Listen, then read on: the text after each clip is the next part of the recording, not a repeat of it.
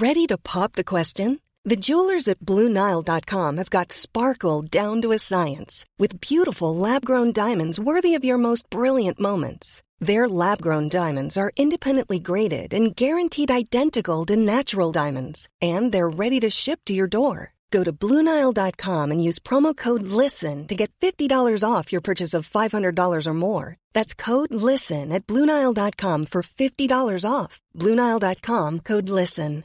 Hi, I'm Daniel, founder of Pretty Litter. Cats and cat owners deserve better than any old-fashioned litter. That's why I teamed up with scientists and veterinarians to create Pretty Litter. Its innovative crystal formula has superior odor control and weighs up to 80% less than clay litter. Pretty Litter even monitors health by changing colors to help detect early signs of potential illness. It's the world's smartest kitty litter. Go to prettylitter.com and use code ACAST for 20% off your first order and a free cat toy. Terms and conditions apply. See site for details. Planning for your next trip? Elevate your travel style with Quince. Quince has all the jet-setting essentials you'll want for your next getaway, like European linen, premium luggage options, buttery soft Italian leather bags, and so much more. And is all priced at 50 to 80% less than similar brands. Plus, Quince only works with factories that use safe and ethical manufacturing practices. Pack your bags with high-quality essentials you'll be wearing for vacations to come with Quince. Go to quince.com/pack for free shipping and 365-day returns.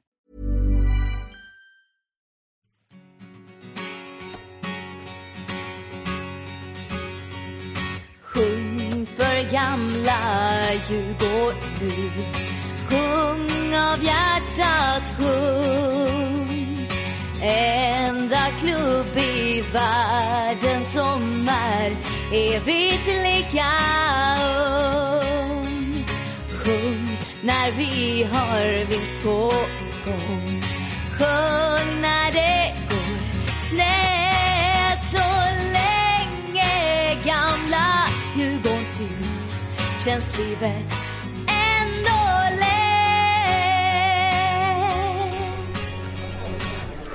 Ja, hallå och varmt välkomna till DIF-podden.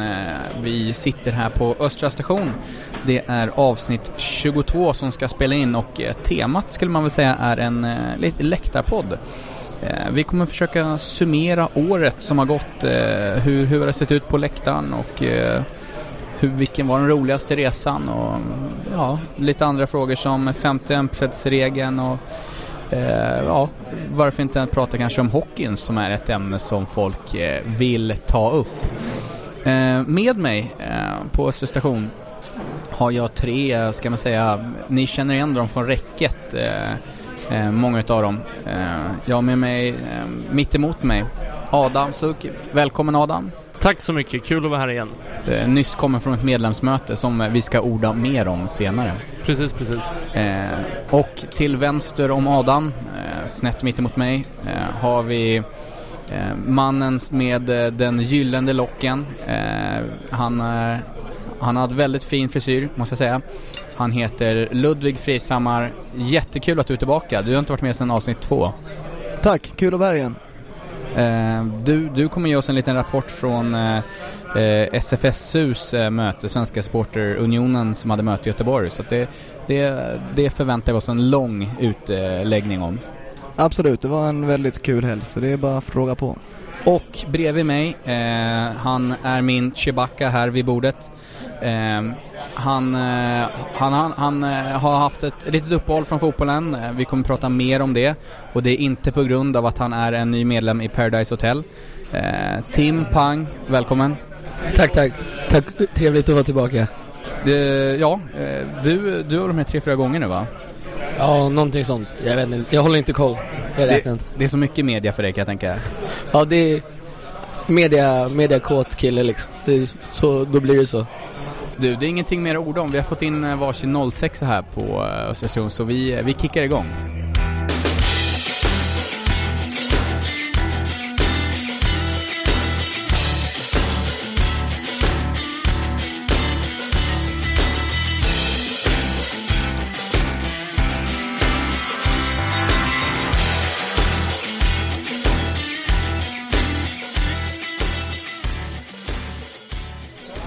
Ja, egentligen, vi tar det kronologiskt egentligen, från början. Djurgårdens första match var en kväll i februari, om jag inte är helt ute och cyklar, mot Örebro. Det var inte den varmaste dagen på året. Men pyrot värmde väl och en stor banderoll kommer jag ihåg. Ludde, vad var det stod på den? Ja, var det inte i år vi körde tillsammans över 2013 oförglömligt, eller var det 2012 kanske? Ja, jag kommer faktiskt inte heller ihåg. Jag minns, det blev i alla fall ett oförglömligt år, så mycket kan man säga. Redaktionen kanske kan kolla upp det, som sitter här bredvid. Nej, men det var i alla fall, det var i vanlig ordning ett rejält pyrarrangemang, första träningsmatchen. Och ja, det var jävligt kul på Stadshagen som vanligt, även om det var rätt kallt. Lite känslan av att den här första dagen i plugget känslan, man får träffa alla igen. Vad tycker vi egentligen? Era intryck om Stadshagen-matcherna nu när eventuellt inte blir någonting mer i framtiden här med nya arenan och så vidare. Adam, vad tyckte du? Var du där på plats? Jag var ju inte det. Jag missade den här Stadshagen-premiären. Kändes rätt jobbigt. Ja, faktiskt. Jävligt trist. Men jag har ju varit där många gånger tidigare och det är jävligt kul att vara där. Framförallt de här första andra matchen för säsongerna. Man känner att det börjar komma igång. Det är ofta jävligt kallt och sådär, men det är väldigt kul att vara där och se nya Djurgårdsspelare och ett värmande pyro som du sa. Så det brukar vara väldigt kul. Men samtidigt så det är klart att vi vill ju liksom göra Stockholmsarenan Tele2, hur vi ska kalla den, vill vi göra det till vårt hem, och då känns det ju ganska naturligt att även köra försäsongsmatcherna där. Så att även om jag kommer sakna Stadshagen så tror jag att det kommer bli riktigt kul att spela försäsongerna på Tele2. Jag vet inte om jag håller med om det faktiskt. Jag tror att det kommer kännas ganska ensligt att stå på Stockholmsarenan med 2, i bästa fall 3000 personer. Och jag är inte heller övertygad om att vi kommer spela alla träningsmatcher på Stockholmsarenan. Jag tror att det finns en ganska bra chans att vi spelar på Stadshagen ett par av träningsmatcherna. Sen Svenska Cupen kommer såklart bli på Stockholmsarenan. Jag håller med Ludde. Stadshagen lite av en tradition för mig också. Att kyla ner biran, fireballen eller någonting och värma sig lite. Vi trycker ner den i snön liksom och sen så dra av lite bengaler. Det är tradition. Det är en bra start på året. Jag håller med dig. Det är jävligt fint och det är en bra tradition. Jag hoppas såklart jag tror att vi kommer kunna spela på Stadshagen. Djurgården före allt stod det på banderollen. Var det riktat till MP då? Eller hur?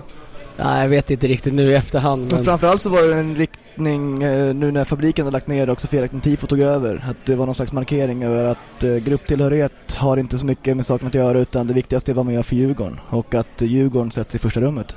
Vi kommer komma till det. Det har varit lite frågor om övergången från Sofia Tifo, eller från fabriken till Sofia Läktaren Tifo. Och vi kommer komma till det senare i programmet, så häng kvar för den.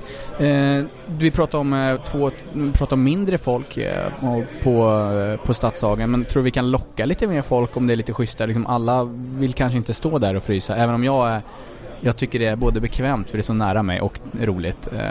Men tror vi kommer ha högre siffror de här tidiga matcherna i år? Ja, beroende på vad du spelar med nu. Ja, precis. Jag tror att vi kommer ligga på ungefär samma siffror. Det är självklart så kommer inte vi ha något 10 000 bara för att vi står på Stockholmsarenan och fryser väl där också, antar jag. Så jag tycker att det bästa är att spela kvar på Stadshagen på försäsongen.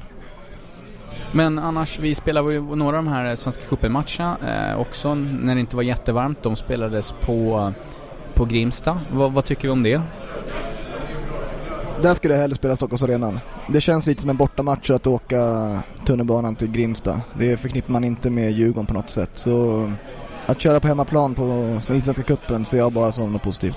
Jag vet inte riktigt hur man ska hypa Svenska Cupen på bästa sätt, men jag skulle kanske se alla försäsongsmatcher inom stängda dörrar, och så skapar man en hype runt att se själva spelet liksom. Och på så sätt kanske man kan sälja fler biljetter till Svenska Cupmatchen och hypa det lite mer liksom. Och det blir första matchen man får se av Djurgården på den här säsongen.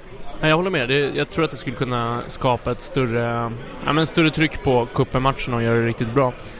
Då får man väl spela träningsmatcherna på Bosön eller något i den stilen. Johan Björkmanhallen. Så kan man väl hoppas på att Djurgården hittar något bra biljettsystem eller kampanj liksom för att hjälpa till. Vad tror ni om kuppen motståndarna?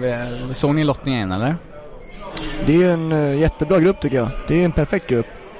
Det är en bortamatch och det är mot Sirius. Så det är perfekt resavstånd.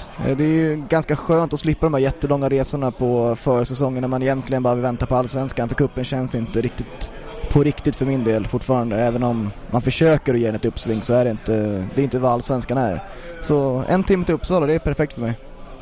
Vi räknar kanske med stora massor där uppe i Uppsala, så håll koll på Jankaminas hemsida för resealternativ när datum och allt väl spikas då. Jag tror att datumen ungefär är satt att det är första helgen i mars är det preliminärt en hemmamatch, sen andra helgen är det bortamatch och sen tredje är det hemmamatch igen där. Sen kan ju det säkert flyttas, men det är i alla fall de 3 helgerna som man ska sikta in sig på för Svenska cupen-matcherna. Så bortamatch en timme bort i Uppsala, det kan ju bli bra. Ja, verkligen. Det vore väldigt kul. Det snackades om att vi skulle försöka kanske ta över ett SJ-tåg där, Napoli-style, och köra till Uppsala. Det vore jävligt kul. Det är redan förstört nu när du har dragit upp idén här. Måste kapa tåget då för att det ska funka. Supporterpolisen lyssnar på alla ord här. Martin lovade faktiskt att han skulle kapa tåget idag på medlemsmötet, så det är redan fixat. Ja, grupp, då litar vi på Martin då. Om vi nu går till det riktiga så att säga. Allsvenskan kickade igång efter en väldigt frusen tillställning i början. Kuppen, det var ju kul om man vann, men det var inte världens drag direkt. Vi drog ner till Helsingborg. Hur kändes det där inför lottningen? Vi fick Helsingborg. Glad, ledsen, hur kände vi? Ja, jag tycker det var kul. Helsingborg borta är en kul bortamatch. Det är långt, vilket gör att vi har inte varit så många där på ganska länge. Och nu var vi ju otroligt många. Så jag tyckte det var en bra lottning att börja borta mot dem. Och var väldigt lyckat. Vi var ju sjukt många där nere. Många fler än jag trodde faktiskt. Jag tycker att Djurgårdens bortafölje nästan alltid har en förmåga att överraska just i premiären. Alla verkar åka då. Och så var det även i år.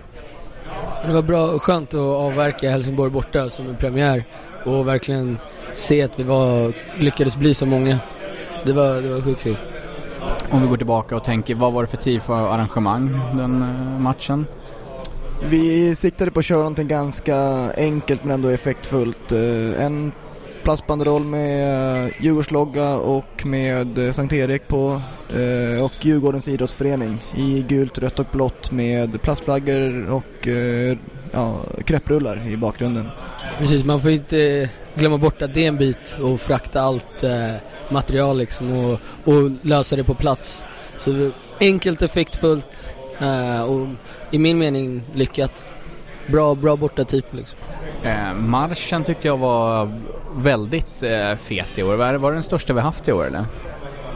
Ja, det tror jag nästan att det var. Det är någonting som vi har snackat om förut också, att vi har ju blivit väldigt välorganiserade när vi kör de här stora grejerna, och det är ju skitkul.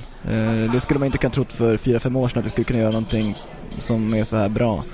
Och det är väl nästan det man mest tar med sig från den här matchen, hur vi totalt tog över stan och sättet vi gick till arenan på. För själva stämningen på matchen är inte så jättemycket att hänga upp i granen tycker jag. Tycker väl att stämningen var helt okej med tanke på resultatet ändå. Det var ju ganska rejäl motvind om man säger så, sportsligt, och folk försökte, det gjorde de. Men ja, vi kan väl glömma själva matchen. Vi blir bättre och bättre på de här matcherna pratar vi om. Vad är det folk inte ska göra sen? För det finns ju vissa liksom, regler för att det ska bli tajt och snyggt. Alltså det enklaste är liksom att följa dem som styr och bara haka på liksom. Inte dra iväg på några egna räder och spela ball inför kameran typ. Men för det är ju aldrig du, eller? Nej, men det är en del av marschen liksom. För att förhöja stämningen. Det är bara därför. Men ja, jag har väl en tendens att klättra i några lyktstolpar då och då. Men det är mest för att synas liksom. Ta Helsingborg till exempel, då den marschen var en sjukt lång orm, och står man där framme så syns man inte hela vägen bak, och vill man få med sig hela och höras på bästa sätt så ja, då får man klättra upp. Precis, det du försöker säga är att om fler personer klättrar upp lyktstolpar så kommer inte du framhävas lika mycket, så att undvik det. Nej. Får jättegärna, Bobben kan försöka klättra upp nästa gång. Han kan få ta den. om vi ska gå tillbaka till det här med, vi pratar om fota och filma och så här, att Järnkaminerna och UCS, ni styr ju oftast egna både stillbildsfotografer och som filmar liksom. Kan ni störas lite på det, att det jämt ska fotograferas, att man springer framför banderollen och ska ta en bild eller någonting sån här? Alltså det är ett problem som har letat sig in på läktarna också. Det är istället för att sjunga, istället för att haka på liksom, så ska man plocka upp mobilen och filma för att det är coolt och lägga upp på Instagram, Facebook eller vad som helst. Och då sjunger du inte med, då ler du inte med. Då tappar du bort dig själv liksom. Alla ska filma. Det finns folk professionella som filmar och tar foto liksom. Och jag tycker man missar hela poängen också. När jag går på fotboll, poängen med att gå på fotboll är att jag går 90 minuter på en match och bara kopplar bort resten av livet och bara kan leva mig in i matchen, i Djurgården, fokusera på att skapa stämning och ha kul. Och så ska man dra upp mobilen och bara kolla allt med helt fel jävla fokus. Sluta med det. Ja, det är vidrigt beteende. Det är något som vi verkligen borde jobba hårdare för att få bort och nej. Fy fan, jag äcklas av det beteendet, verkligen. Bort med telefonerna. Om jag nu går över på, vi har betat av premiären. Vi hade även en hemmapremiär, om man nu ska kalla det. En av mina tråkigaste Djurgårdsminnen, eller man ska uttrycka det. Det var inte kul. Vi mötte Mjällby. Nytt hatlag, frågetecken, har jag skrivit här i körschemat. Alltså själva spelen kanske man kan lägga lite extra energi på, som fick otroligt ont av ett litet päron, trots att han är en idrottsman liksom. Men man kan väl lägga lite fokus på skitsnacket från Mjällby efteråt också, där man sa att man verkligen ville spela klart matchen och allt möjligt, men sen i slutändan var man jävligt nöjd när man vann en skrivbordsseger, men större energi än så kommer jag inte lägga på Mjällby. Sen så det sjuka fokuseringen från media. Och det är även statsministern var det, va? Nej, var det efter? Ja, det var senare. Vi kommer till det. Vi kommer till det också. Men om vi pratar där då, premiärtifot, hur mycket tid la vi ner? Och vi kan ta det först, men framförallt den negativa grejen. I och med att matchen avbröts så fick ni inte den ekonomiska start som ni egentligen behövde. Kan vi inte prata lite om det? Jo, men så är det ju såklart att vi skramlar ju främst i halvtid och traditionellt sett så får vi in mycket pengar i halvtid på första skramlingen för säsongen, och när vi dessutom har gjort ett fett tifo-arrangemang så är det många som är benägna att skänka pengar, framförallt när man har gjort det över hela staden dessutom. Så det var ju jävligt trist ur flera aspekter för våran del, att dels att matchen inte blev färdigspelad och att det blev en hel karusell efter det att ta hand om, så jobbade vi ju motvind. Så det är ju så enkelt. Och det var inte helt lätt att liksom återanvända material. Man var inte jättesugen att efter den matchen samla kvar och samla ihop materialet som vi gärna gör och har blivit otroligt mycket bättre på att ta tillvara på de tillgångar vi har liksom. Så det var också lite... Men det får jag ändå ge all heder till. Det var väldigt många faktiskt som ställde upp efter det. Vanliga djurgårdare som man liksom, som bara står i klacken, som kände med oss och tyckte synd om oss och hjälpte till efter matchen och plockade upp grejer åt oss, för att de bara kände hur mycket vi har slitit och hur jävla dåligt vi mådde. Och det märkte man även sen när vi efteråt, när vi gick ut med att det här ekonomiska bakslaget på grund av den här händelsen liksom, då fick vi in på vårt konto väldigt mycket bidrag, och det var helt över förväntan, men man märkte att folk verkligen kände med oss på det sättet. Och det är ju en ständig uppmaning som jag körde sist också, det att jag körde fabriken 1 år och jag vet hur sjukt jävla mycket jobb Ludde, Pang och med flera lägger ner på det här, och det kör en stående inbetalning, 100 spänn i månaden eller 50 spänn eller sånt där, så finns det alltid en grund att stå på för Sofia Tifo, så att kör det. Ja, jag är väl en av dem, kan du säga utan överdriv, som lägger ner mest tid på Tifo i Djurgården, och jag kör alltid en stående in och överföring 50 spänn varje månad, så jag betalar 600 spänn om året till Tifo-verksamheten, förutom att jag lägger ner hundratals timmar i ideell tid. Så jag tycker att det är en väldigt liten grej att göra, att skänka en 50-lapp i månaden för allt ideellt engagemang som många faktiskt lägger ner. Vi ska gå ut med mer information om hur ni kan bli månadsgivare till TIF-klubben på gruppen på vår Twitter och andra kanaler. Så att håll utkik där, för det är ett fantastiskt initiativ. Om vi nu pratar tifot i sig, det var, om inte jag är helt ute och cykla, var det blå flaggor över hela, eller? Exakt, blå flaggor, en banderoll som gick runt hela hästskon och sen en O-flagga över maratonporten med 1912 års lag. Det har varit lite så historiskt tema, om man säger, de på stadionmatchen, eller är det bara min egen känsla? Ja, den matchen var det väl. Sen i budskapen har det varit lite sån fokus i kanske sista stadionmatchen framförallt också. Men stadion har varit jävligt tacksam att köra de där långa budskapen. Vi har ju haft plastbanderoller på 150-200 meter långa som man kan skriva väldigt mycket på, och där har vi väl tagit fram vår historia på ett fint sätt. Även om det tyvärr är något som inte uppmärksammas så mycket från övriga åskådare, kanske vad det faktiskt står på banderollerna. Men det är mycket pricken över i som för oss sammanstrålar hela temat för arrangemanget, och det är väldigt viktigt, och det är många, ibland så uppmärksammas det, men jag kan förstå att om ett arrangemang går runt hela hästskon så är det svårt att se det om du står på ena långsidan. Och det är kanske något som vi skulle vara bättre på att förmedla efteråt, och liksom trycka ut att det här stod det verkligen på banderollen. Ja, det är ingen dum tanke. Om vi nu pratar om en avslutaren med Mjällby-matchen, hur gör vi för att stävja inkastade föremål? Nu är det inte jätteofta jag har med mig päron till matcher längre, men liksom hur ska vi göra för att stävja det här? Ja, men det är ett problem som kommer tillbaka på läktaren då och då. Jag minns att vi hade någon liknande incidenter, tror jag 2007 eller något sånt där, vi gick ut med texter, och det man får göra, det är att kontinuerligt informera och påpeka vad som är okej och inte okej på läktaren. Och det handlar om inte bara om inkastade föremål, utan annat liksom. Vi ska behandla med varandra respekt på läktaren generellt. Ingen politik på läktaren, vi snackar också om. Det finns ett gäng grejer som vi måste vara tydligare på att lyfta fram och ofta men visa för folk. Framförallt det kommer varje år nytt folk till Djurgårdsläktaren, särskilt klacken dras med i det här som vi alla älskar, den här passionen, och då måste vi bli bättre på att uppfostra och berätta vad som är okej och inte. Men en grej som jag verkligen tog med mig från mitt besök i Göteborg i helgen, från SFSU-helgen, där hade vi en längre diskussion om det här, och det jag tog med mig efteråt är att vi måste vara väldigt mycket hårdare på läktaren.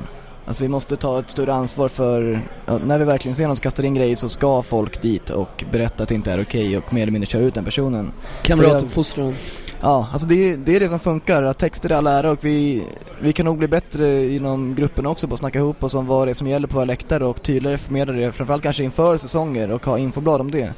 Men det är på läktaren som saker händer, och det är på läktaren vi ska påverka och visa vad som är rätt och vad som inte är rätt. Jag håller med helt med. Fortsätta trycka på hur otroligt fegt det är också att kasta prylar. På bussar, på plan, på folk, typ överallt. Kasta är ju fegt. Sen ska man ändå förtydliga att det är inget jätteproblem vi har eller har haft. Alltså det har inte varit något jätteinkastande föremål, men varje gång någon kastar in någonting så är det en gång för mycket. Absolut. Vi tar en liten bensträckare här. Jag tror grabbarna ska försöka ta in en öl till. Sen fortsätter vi omgång för omgång här i tifons spåren.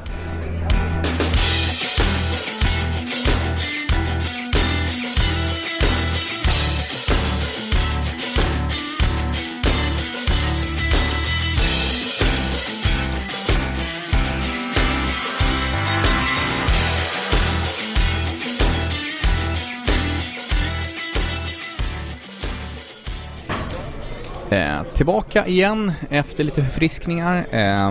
Nu ska vi fokusera egentligen på de tre. Det var ju lite brödgäng vi mötte där, liksom, Syrianska BP och annat sånt där. Inte fullt så roligt. Men en rolig match var ju Malmö hemma. Ja, det var ganska kul. Vad bara för tifo på den matchen? Det var tyvärr inget tifo. Det fick ställas in. Och anledningen till det var väl att jag, Ludde och Albin var nere i Tyskland och kom direkt till match därifrån. Och en liten känga till resten av gänget som inte lyckades leverera enligt plan till den matchen. Era mindless drones kan inte lösa uppgiften när ni är borta, det är det jag försöker säga. det där var lite taskigt, men ja. Hur upplevde ni, om vi pratar, det är ju lätt att halka in på det sportsliga, men Malmö hemma var det sjukaste som jag upplevde i år. Ja, alltså det var ju verkligen mitt i all bedrövelse. Alltså vi hade ju förlorat. Och man hade ju slutat hoppas. Det var ingen som trodde att vi skulle ta en vinst mot Malmö hemma. Det var inte en chans liksom. En poäng hade inte ens. Nej, men hela utvecklingen av matchen också, fan. Det tog, var det fjärde minuten? När det blev 1-0. Ja, precis. Nej, det var ju typ direkt avspark. Det känns som man kom in på läktaren och så var det 1-0 liksom. Man bara, ja men tjena. Man var inte förvånad heller. Det är ju klart det skulle vara så. Ja, absolut. Självklart. Det är 2013. Vi åker ur. Ja, ingen snack om saken. Och sen när 1-1 kom så var det så här, oh shit fan, vilken slump ungefär. Tur. Ja, men det blir det blir 5-1, inte 5-0 då. Ja, lite så känslan liksom. Och sen en vändning av Guds med. Det var Östberg, var det inte? Jajamensan, Östberg. Just det. Som gjorde 2-1 målet, va? Nej, vad fan. Det var 2-1 Malmö gjorde typ i slutet av första halvlek gjorde ju precis. Malmöanfallarna gjorde någon sån här kontspark som man ser från Sofia, bara seglar in bort över Höje, och man bara, vad i helvete är det här? Ja, det är väl bara fortsätta. Och sen så andra halvlek och så ser man Amartey bli kapad eller något i den stilen, eller bli dragen en tröja och kör upp en armbåge i Malmö-spelares ansikte när han försöker slita sig loss, och så rött kort och så bara, ja men det här är ju fantastiskt, shit. Nu kan det ju inte bli värre liksom. Och sen 2-2 och Solignac, ja. Solignac, shit. Det var helt shit. Och sen så Östberg kliver upp och gör 3-2. Och i det läget så var det ju mer så här, shit, vi är 10 man och vi kanske får en poäng mot Malmö. Jävlar. Och så blir det liksom 3-2. Alltså, shit, vad nöjd man var. Alltså målraset vid 2-2, det var... Ja, shit. Det är så skönt att det har vi nämnt tidigare som det sjukaste målraset någonsin. Alltså, det var helt brutalt. Det som var så sjukt bra med den här matchen också, det var att då fick man verkligen med ett så här sista helt fantastisk vändning och bara tokjubel på stadion.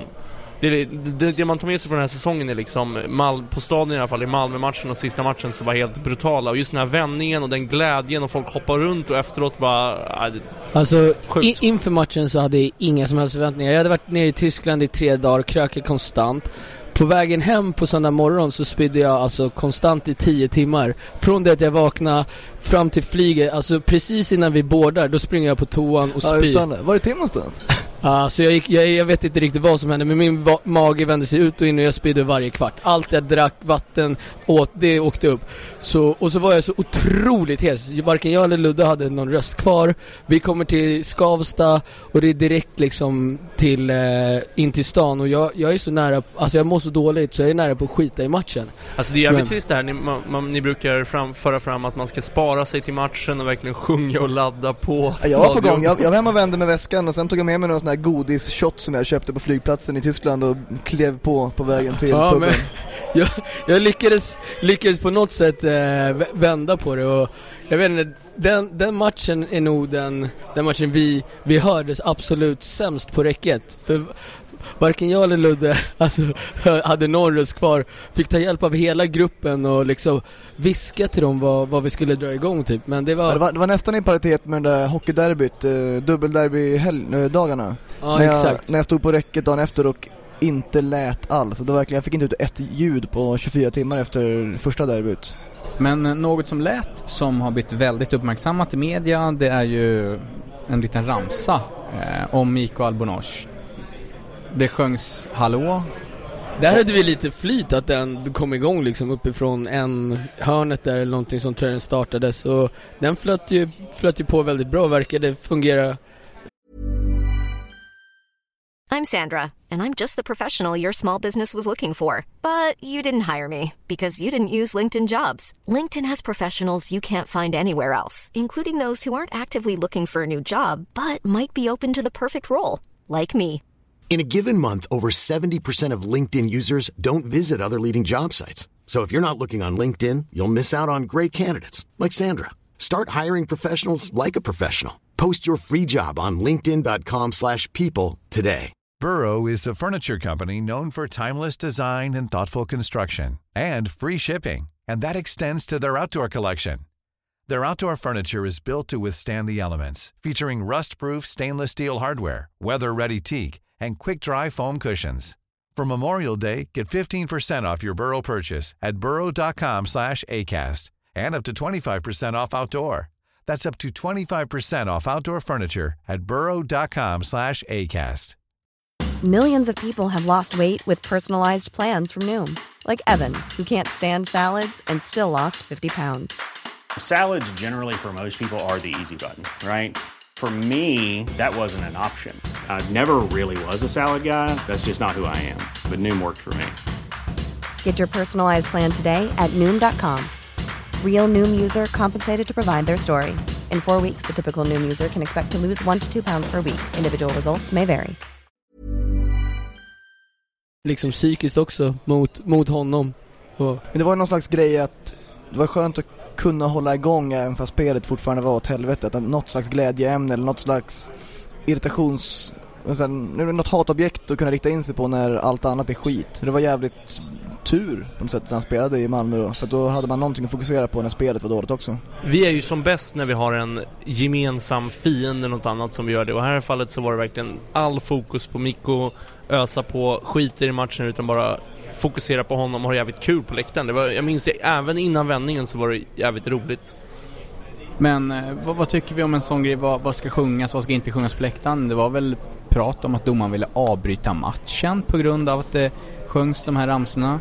Men guldet med Mikko är överdrivet liksom. Han fan knullade en 14-åring och en del av hans straff var att han fick ju förmildrat straff för att han har det yrket han har och skulle få höra det liksom.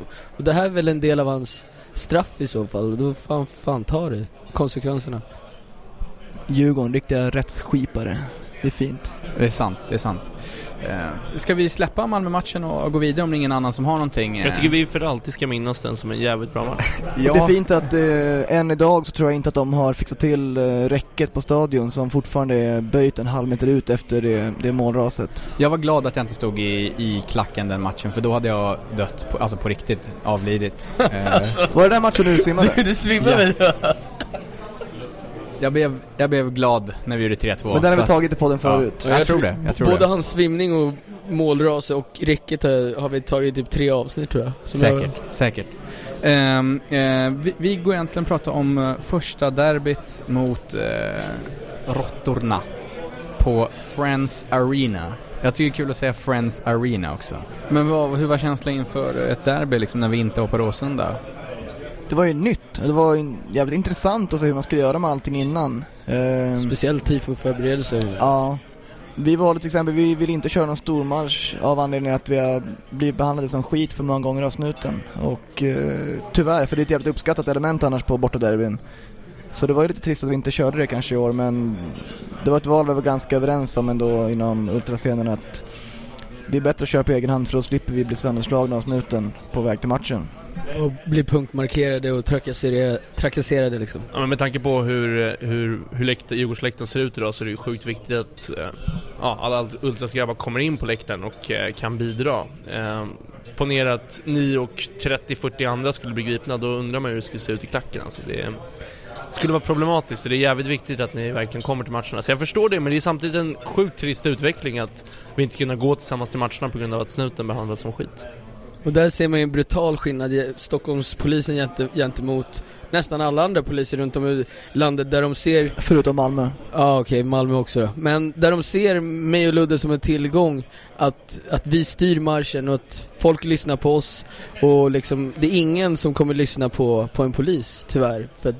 Och vi är 10 gånger lättare att komma fram och igenom till våra Djurgårdspolare och bröder liksom. Och i Stockholm så ses man som en liten horunge som går och skriker och kanske klättrar på lyktstolpar och förstör, istället för att se den tillgången att jag faktiskt, eller att folk lyssnar på oss och har respekt för oss. Och det märkte man i Växjö hur uppskattat det var liksom från snutens hålls sida.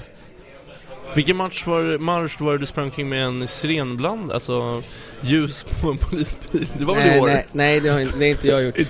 Nej, men jag har tagit lift av en polisbil någon gång och stått bak på den, men ja. Det var en hemmamatch, jag tror jag som fotade den. På väg upp från Humlan, tror jag. Jag har faktiskt blivit skjutsad av några poliser. Det var ju innan hela den här grejen, 2007 tror jag var. Jag och Martin, det var ju en marsch då. Vi gick till pendeltåget vid Karlberg och bara shit, hela marschen är ju snart framme vid Solna station. Martin och jag springer fram till en polisbil och Martin med sin enorma övertalningsförmåga säger vi måste dit, vi leder. Och så blir vi inkörda till polisbilen. De sätter på sirenerna och kör oss till Solna station. På tal om bra dag. Det känns jävligt Martin och lyckas med det. På tal om saftblandan så var det Göteborg förra året och en kille vid namn K90 i rosa kallingar som sprang runt med den. Om vi ska prata om själva matchen då. Hur var tifo-matchen? Och hur var sånginsatsen? Ja, jag tycker vi gjorde ett riktigt fett derby-tifo faktiskt. Vi hade... Det kanske tog mer energi och mer tid än vad vi någonsin trodde att göra de där plastflaggorna. Det blir liksom 3 moment när vi tejpar ihop varenda flagga. Vi hade väl 4-5 tusen små flaggor på typ 1x1 meter. Ja, exakt. Och så var det 4 olika vådor liksom. Det tar 4 gånger längre tid att göra, helt enkelt. De ska kapas upp i rätt storlek, de ska tejpas ihop och sen ska de klippas och sen ska de tejpas på en pinne. Och det tog ett jävla tag, men jag tycker verkligen att det var ett effektfullt, pyrofritt tifo som levererade ett schysst budskap. Jag är väldigt nöjd med derbytifot. Absolut, jag också. Så här efterhand så är ju den naturliga frågan hur mycket är kvar av sånt där material. Men om det är 4-5 tusen flaggor och jag har lagt ner en jävla massa jobb så är det ju kul om det inte bara försvinner allt direkt. Hela Djurgårds, vi har ju börjat trycka mycket på att vi ska återanvända material och spara och kunna utnyttja det liksom, och tryckt ut i olika infokanaler att spara flaggorna efter matchen, hjälp oss, och skrikit i P1. Och jag måste säga att publiken och alla som står på Sofia-läktaren eller klacken har blivit sjukt mycket bättre på det, och det är jävligt tacksamt att få den hjälpen. Ta inte så lång tid att plocka upp din flagga och lämna den vid angiven plats, och det är vi jättetacksam för, och jag tror att mycket av det materialet som användes på derbyt finns kvar. Ja, jag skulle säga att i alla fall kanske hälften av flaggorna. Vi fick ju en ganska schysst deal med Friends, att de lät oss ha kvar grejerna på arenan och sen fick vi hämta det dagen efter eller 2 dagar efter, vad fan det var. Ja, exakt. Så det var jävligt schysst. Men fick ett eget förråd där som vi kunde... Ett sidospår på det är ju att det här med att hjälpa oss med att fixa grejer efter matcherna, att det är väldigt uppskattat att stanna kvar i 10 minuter och rulla lite flaggor. Om det är ett flagghav över hela läktaren, så det är sjukt uppskattat att stanna kvar i 20 minuter. För jag personligen har varit kvar i 1 eller 1,5 timme efter varje match den här säsongen, och jag har kommit tidigt på morgonen, så det är liksom det tar tid att göra såna här små saker som man inte tänker på, men om alla hjälps åt så går det så mycket snabbare och engagerar liksom, man får mer energi av det att få det hjälp till. På tal om att hjälpas åt, jag menar Ludde, jag skulle göra något inslag med er inför det här derbytifot samma dag som PM presenterades som tränare. Kommer du ihåg att han kom ner där och tyckte att det var att det skulle bli kämpeflott med de här alla flaggorna? Ja, det var fint. Det var väl Lenas förtjänst. Han bad nog inte om att komma och se och sådär, men det där hörde inte jag. Han var nere och hälsade på oss. Du fick ta en Twitterbild. Och han småsnackade. Man märkte på en gång att det här var en kille som liksom ödmjuk, trevlig snubbe. Och han har väl inte riktigt sett det engagemanget heller runt en klubb liksom, och upplevt det. Och jag tror att det har bidragit till att han har hyllat oss så mycket som han har gjort liksom, och allt runt omkring Djurgården. Han förväntar sig nog inte liksom 20 personer som satt och rullade flaggor vad det nu var, tisdag eftermiddag. Ja. Så det är klart att se de sidorna av supportkulturen är väl jättepositivt. Men det är tydligt att Högmo fattar ju grejen. Han vet ju att om man är öppen och ärlig och snackar med supportrar och alla möjliga, så får man en bra relation. Och jag hoppas verkligen att det är någonting som kan leva kvar i Djurgården Fotboll, att vi är en öppen förening som alltid pratar med varandra, och att tränare och allt möjligt kommer ner på tifofix, kommer ner på pubkvällar, vad som helst, och bara snacka lite och bara presentera sig och visa upp det. Det är väldigt, väldigt viktigt. Vi är inte så farliga kanske som vi ser ut, vissa av oss. Inte du i alla fall. Nej, coolaste killen i stan. Han har ju fortfarande tröjan på sig, så han ser ganska ofarlig ut. Sitter matgäst där bredvid säkert. Tycker vi att vi går vidare till cupmatchen? Vi kan väl ta stämningen på Friends, bara. Det är tre lag som har lyckats skapa stämning. Det är vi, Göteborg och typ Camp Sweden senast. Det är de som har lyckats skapa någon respektabel stämning på den arenan. Men de ska tydligen bli bättre, för de ska ha så inspelat publikljud och grejer, läste jag. Så att jag tycker det är det som varit det absolut bästa med den här säsongen supportermässigt, om man bortser från enstaka så här. Det är ju att det har äntligen verkligen visats vilken enorm potential vi har i Djurgårdsklacken på Sofia-läktaren. Snacka stadion har ju, jag älskar stadion, men det har ju kanske inte varit optimalt ur, om man ser till akustiken. Och så kommer Bayern till Tele2, det går skit för dem. Och vi levererar på Friends och Gnaget bara gapar typ, känns som. Det känns jävligt skönt att se hur vi har utvecklats. Det var lite det vi har tagit upp inför säsongen också i någon podd. Att då sa jag att jag tror att det är vi som kommer få lyft supportermässigt och stämningsmässigt med den här flytten. För att vi är de som kommer gynnas av det rent akustikmässigt och allt som är runt omkring, och det har ju verkligen bevisat sig nu under hösten. Och om vi går glider ut kuppen nu, var stämningen ännu bättre där? Jag tycker det är svårt att säga. Jag skulle nog säga att derbystämningen var bättre. I slutet av matchen mot Göteborg så var det jävligt dåligt, men det var främst liksom av rena nervositetsskäl. Att det var... Jag stod på räcket, men det gick liksom inte att kolla upp mot klacken och stå och skrika på den, för man var tvungen att vända sig om. Det var så jävla jobbigt liksom. Men det var 2 väldigt bra läktarinsatser. Det var feta ljudtoppar i vanlig ordning och bra gung. Och vi har pratat om det otaliga gånger. Tim har pratat om det här tifot. Sjukaste röktifot alltså. Sjukaste röktifot. Vi pratar givetvis om det här banderoll, Ludde. Guldet finns vid regnbågens slut, ja. Med färgad rök bakom. Ja, i regnbågens alla färger. Exakt. Och en skattkista längst där nere också, va? Precis, vi tryckte in en liten skattkista och hade lite guldiga bengaler bakom. Också den här killen i rosa kallingars förtjänst. K90, så från ingenstans, han har alltid kommit helt värdelösa idéer, typ som att vi ska göra en OH med hata mer, känga ner och du vet så här. Men helt från ingenstans, när han fick höra den här idén, och det var bara några dagar innan själva cupmatchen, då kom han med, släng in en skattkista liksom, dra ett par guldiga, det var jävlar, då fick han till det liksom. Det var pricken över i, tycker jag. Men det var verkligen beviset någonstans på hur bra vi är just nu på läktaren, att vi klarar av att organisera en sån grej, att göra det på ett mer eller mindre perfekt sätt. Det är inte många i Sverige som har fixat att köra en bränning i 7 färger på 7 färger plus bengaler. Nej, men det och att det var några dagar efter derbyt. Alltså kom igen, det är inte bara insatsen för själva det här. Hade ni haft större tid på er att styra upp det allt möjligt, men här snackar vi derbyt och sen några dagar senare det här. Det är ju sjukt bra.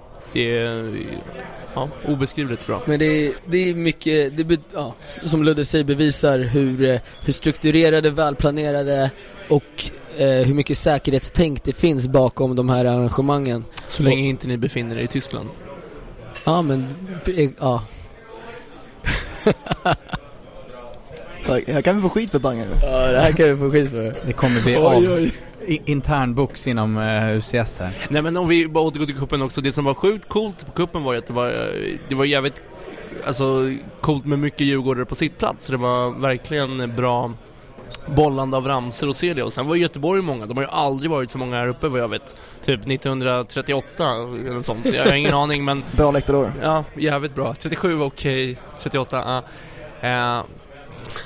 där kan jag till Göteborgs, vad ska jag säga, inte försvaret, men till Göteborgs, men de bokade det tåget upp när Djurgården var som sämst. Alltså vi var ju sämst i världen i tabellen, men gick till final i kuppen av någon obskyr sämsta anledning. Laget i den sämsta serien.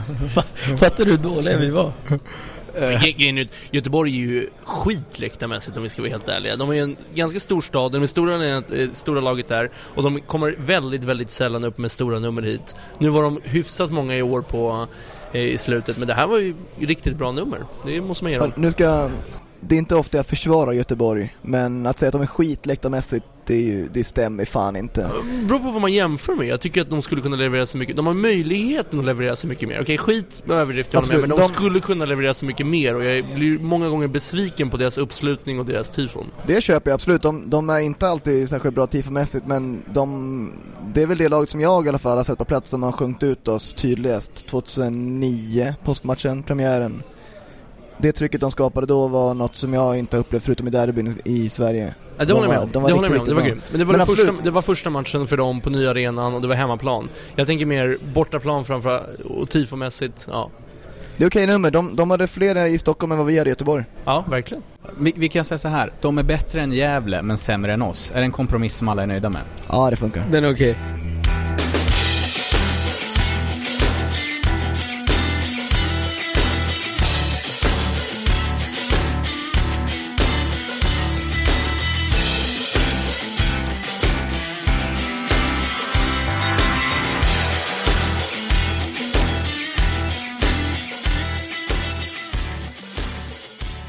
Jajamensan, vi är tillbaka och vi har nu kommit till den punkten, sista matchen på Stadion. Vi har pratat om den förut här i podden, men vi vill höra, hur var eran sista dag? Adam, hur laddade du upp innan matchen och hur var känslorna?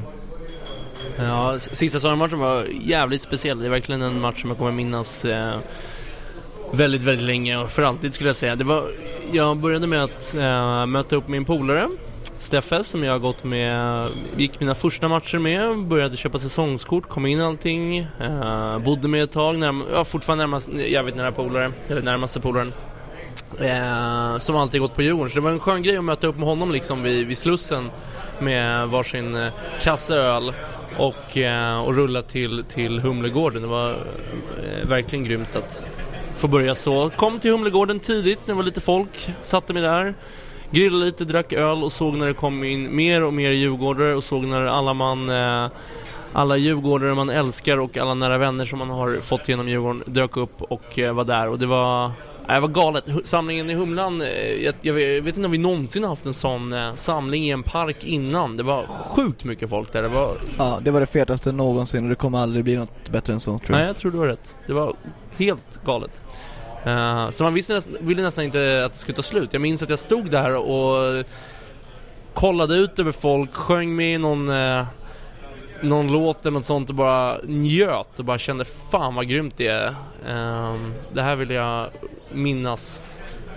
Sen gick marschen upp till Stadion, såg märkliga snubbar klättra i några stolpar där, trafikljus, jag vet inte, hetsa och så vidare.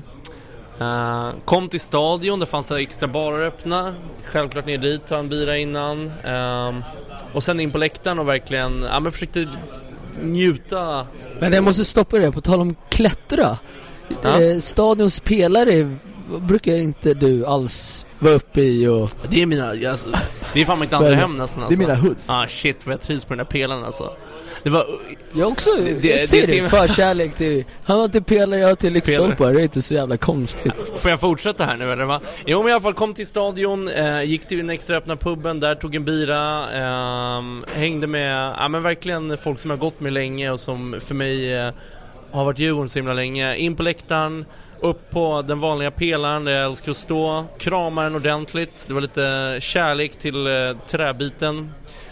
Fick du lite halvfjong? Ja, lite. Jag stod där flera gånger och verkligen kramade och så bara kolla ut och bara såg jag. Men verkligen alltså, och bara njöt och bara kände shit, det här kommer vara speciellt. Det kommer vara väldigt konstigt att börja nästa säsong med att inte gå till Stadion. Det tycker jag har varit en helig grej, att gå första matchen liksom upp för trapporna och kolla.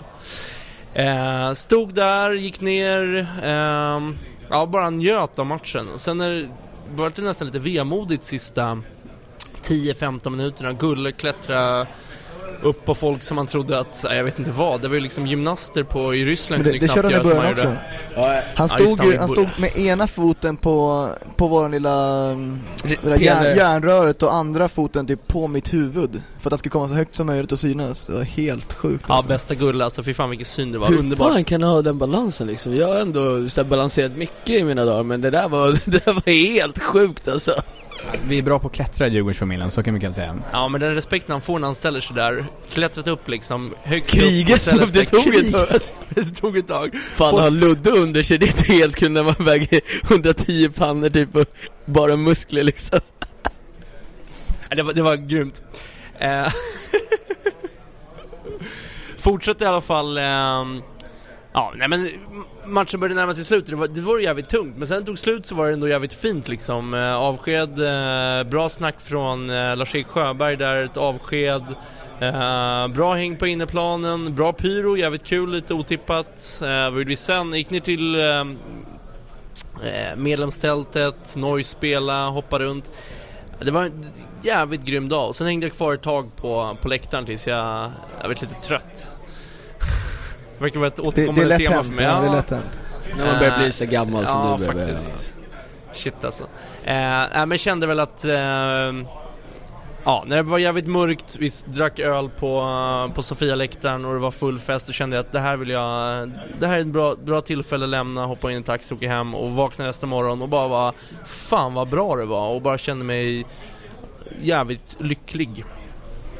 Er kväll, var det ni kanske satt där hela kvällen så här, er förberedelse, var det tifo-förberedelse eller hann ni njuta någonting av den här tillströmningen av blåa matchtröjor och Ghana-flaggor som kom till Humlan? Alltså inför det, jag har nog aldrig jobbat så intensivt inför tifo som jag gjorde inför det sista stadionmatchen. I en hel vecka så jag var ju ledig då, så jag jobbade ju knappt. Det enda jag gjorde var att göra tifo. Jag sov kanske 3-4 timmar per natt liksom. Det var helt brutalt mycket att göra och ha huvudet runt allting liksom, och få allt att funka liksom. Det var sjukt många som hjälpte till och liksom att styra upp allting. Det var så fram till match och matchdag så var det bara tifo-förberedelser. Så hann jag ner till Humlan en snabbis. Han klättrade i lite lyktstolpar, kom upp och liksom känna av hela stämningen den dagen den var helt fantastisk runt hela Djurgårdsfamiljen, och den stämningen som var i början och som hela läktaren liksom levererade, det var bland det sjukaste jag varit med om någonsin. Och sen så se det här pyrotekniska arrangemanget som... Vilken jävla bränning. Jag är nog beredd att säga att det är det används flest bengaliska eldar någonsin på en match. Faktiskt. Som Djurgården fotboll spelat? Ja, i Djurgården fotboll i alla fall. Nej, allsvenskan alltså. Jag lovar. Jag är nästan 100 på att det användes flest bengaler på den matchen någonsin i allsvenskan. Det kan ju ha varit ungefär lika mycket typ som en sån här turkisk innebandymatch eller Galatasaray har det på en genomsnittlig match mot liksom så här brödgäng från någonstans, någon bergsort i Turkiet liksom. Beachvolleyboll eller så här vattenpool eller vad de håller på med. Nej men att se den avslutningen och sen så allt som hände efteråt men då kunde man ju slappna av lite. Då hade man inte lika mycket ansvar och lika mycket att tänka på. Då var det bara slappna av och umgås och känna av stämningen. Jag och vår SLO Lena delade på en skumpa och en fischflaska som vi shotade upp där sent på kvällen. Vi sprang bort till fonden och brände lite bengaler. Jag var lite delaktig där också. Det finns fina filmer därifrån. Får se om det kommer någonting på årsdövdelen. Men i alla fall det var en jävligt trevlig natt och skönt avslut. Och jag tror att jag åkte hem jävligt sent eller tidigt, men då fanns det ett gäng kvar och som starka som körde på och satt kvar där och kröka. Det känns nästan som så här studenten-natt. Man vill liksom inte att natten ska ta slut. Ja, men man säger det här är final, man liksom festar hela natten. Man vill inte vara sist, men till slut så bara drog man hem. Jag drog mycket tidigare, men det låter så på er i alla fall. Ja, men till slut när jag typ somnade på min plats där så då var det dags att rulla hemåt. Ja, du käre Frishammar, hur spenderade du din sista stadionmatch? Ja, jag hade inte varit lika bra som Pangen på att fixa veckan innan matchen. Av olika anledningar kunde inte jag hjälpa till så jättemycket. Så jag jag tog på mig straffarbete dagen innan matchen. Jag satte honom i straffarbete. Jag tog på mig det. Jag satt i trånkan i 14 timmar dagen innan match och tejpade ihop den här jävla plastbanderollen. Jag vet inte hur många plastrullar, jag vet inte hur många meter banderoll det blev till slut, men det var väl liksom närmare 200 meter banderoll som vi fixade där på dagen innan. Så jag stack från mitt landställe som jag var på vid kanske 5:30 på morgonen, hämtade upp de som skulle jobba med mig och sen satt jag där i 14 timmar fram till att den var färdig. Och då fick jag till slut dra till stadion och kolla vad de har gjort där. Och det var ju lite mer muntert kan man säga. De hade ju liksom musik som spelades över hela stadion och det var... En viss SLO hade gjort matlådor till oss. Ja, det fick vi också faktiskt. Hon var förbi i trånkan också. Väldigt god. Det är tydligen Tommy Vajos favorit mat. Det var någon sån här något chili. Nu kommer inte ihåg ens namn på det, men det var nog guacamole-låda typ. Ja, väldigt trevlig var den. Ja, men det var fint, men vi kom ju iväg från stadion först liksom sent på natten. Och såklart så skulle vi dit igen tidigt på morgonen. Vi åkte 3:00, så var vi på plats 8:00 igen dagen efter.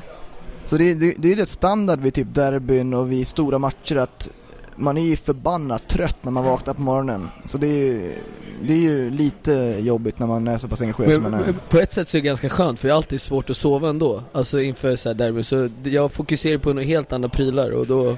Ja, det har blivit standard tradition, man är van. Men jag är imponerad av att ni kan tagga till. För jag minns det som att man bara slet ihjäl sig och så kom man till matchen och så bara shit, jag vill bara lägga mig ner på en toalett och sova typ. Och ni taggar till och hetsar som fan varenda gång. Det kommer jag ihåg på JKs 30-årsfirande. Då var jag helt jävla borta. Då klarade jag inte av att sjunga nästan under matchen. För det var en för stor ansträngning. Då hade det varit 24 timmar till fixt konstant innan. Men då hjälpte det ett par, ganska många Red Bull Vodka hjälpte den dagen. Ja, inte det hjälpte mig. Men annars liksom, jag gjorde väl som alla andra. Jag var i Humlan från hyfsad tiden då, när vi var färdiga med TIFO-fixet. Och efter matchen så var jag inte sist kvar, men jag var jävligt sent kvar i alla fall. Och tog den där en väldigt, väldigt soft promenad hem från ett stadion som precis hade börjat liksom ljusna. Så det var en riktigt, riktigt fin dag. Och för er som missade den här matchen av någon helt obskyr anledning, så finns det en film som jag tycker är fantastiskt bra. Det är fotografen Johanna Lundberg som har gjort upp en film. Vi ska posta den här på vår Twitter. Den är helt sjukt. Jag tycker hon har fångat stämningen till punkt och pricka, skulle man kunna säga. Den är grym, ja. Verkligen. Så hon stod bredvid mig och filmade, jag är med. Så det höjer lite nivån, det gör det trots allt. Ja, det är så. Ja. Ingen pang utan tröja, men annars... Trots att Adam är med så är den fantastisk.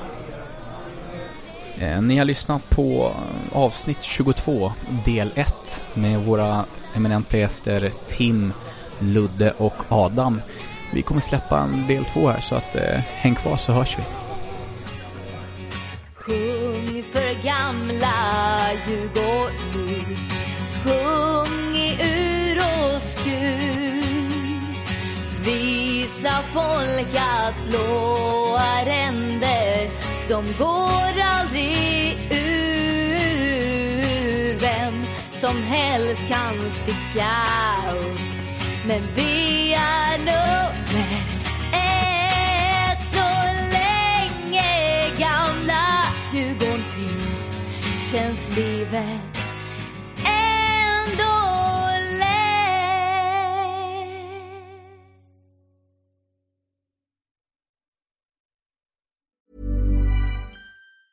Normally, being a little extra can be a bit much, but when it comes to healthcare, it pays to be extra. And United Healthcare makes it easy with Health Protector Guard fixed indemnity insurance plans. Underwritten by Golden Rule Insurance Company, they supplement your primary plan, helping you manage out-of-pocket costs without the usual requirements and restrictions like deductibles and enrollment periods. So when it comes to covering your medical bills, you can feel good about being a little extra. Visit UH1.com to find the Health Protector Guard plan for you. Hi, I'm Daniel, founder of Pretty Litter. Cats and cat owners deserve better than any old-fashioned litter. That's why I teamed up with scientists and veterinarians to create Pretty Litter. Its innovative crystal formula has superior odor control and weighs up to 80% less than clay litter. Pretty Litter even monitors health by changing colors to help detect early signs of potential illness. It's the world's smartest kitty litter. Go to prettylitter.com and use code ACAST for 20% off your first order and a free cat toy. Terms and conditions apply. See site for details. Hey, it's Paige DeSorbo from Giggly Squad. High quality fashion without the price tag. Say hello to Quince. I'm snagging high-end essentials like cozy cashmere sweaters, sleek leather jackets, fine jewelry, and so much more. With Quince being 50 to 80% less than similar brands. And they partner with factories that prioritize safe, ethical, and responsible manufacturing. I love that. Luxury quality within reach. Go to quince.com/style to get free shipping and 365-day returns on your next order. Quince.com/style.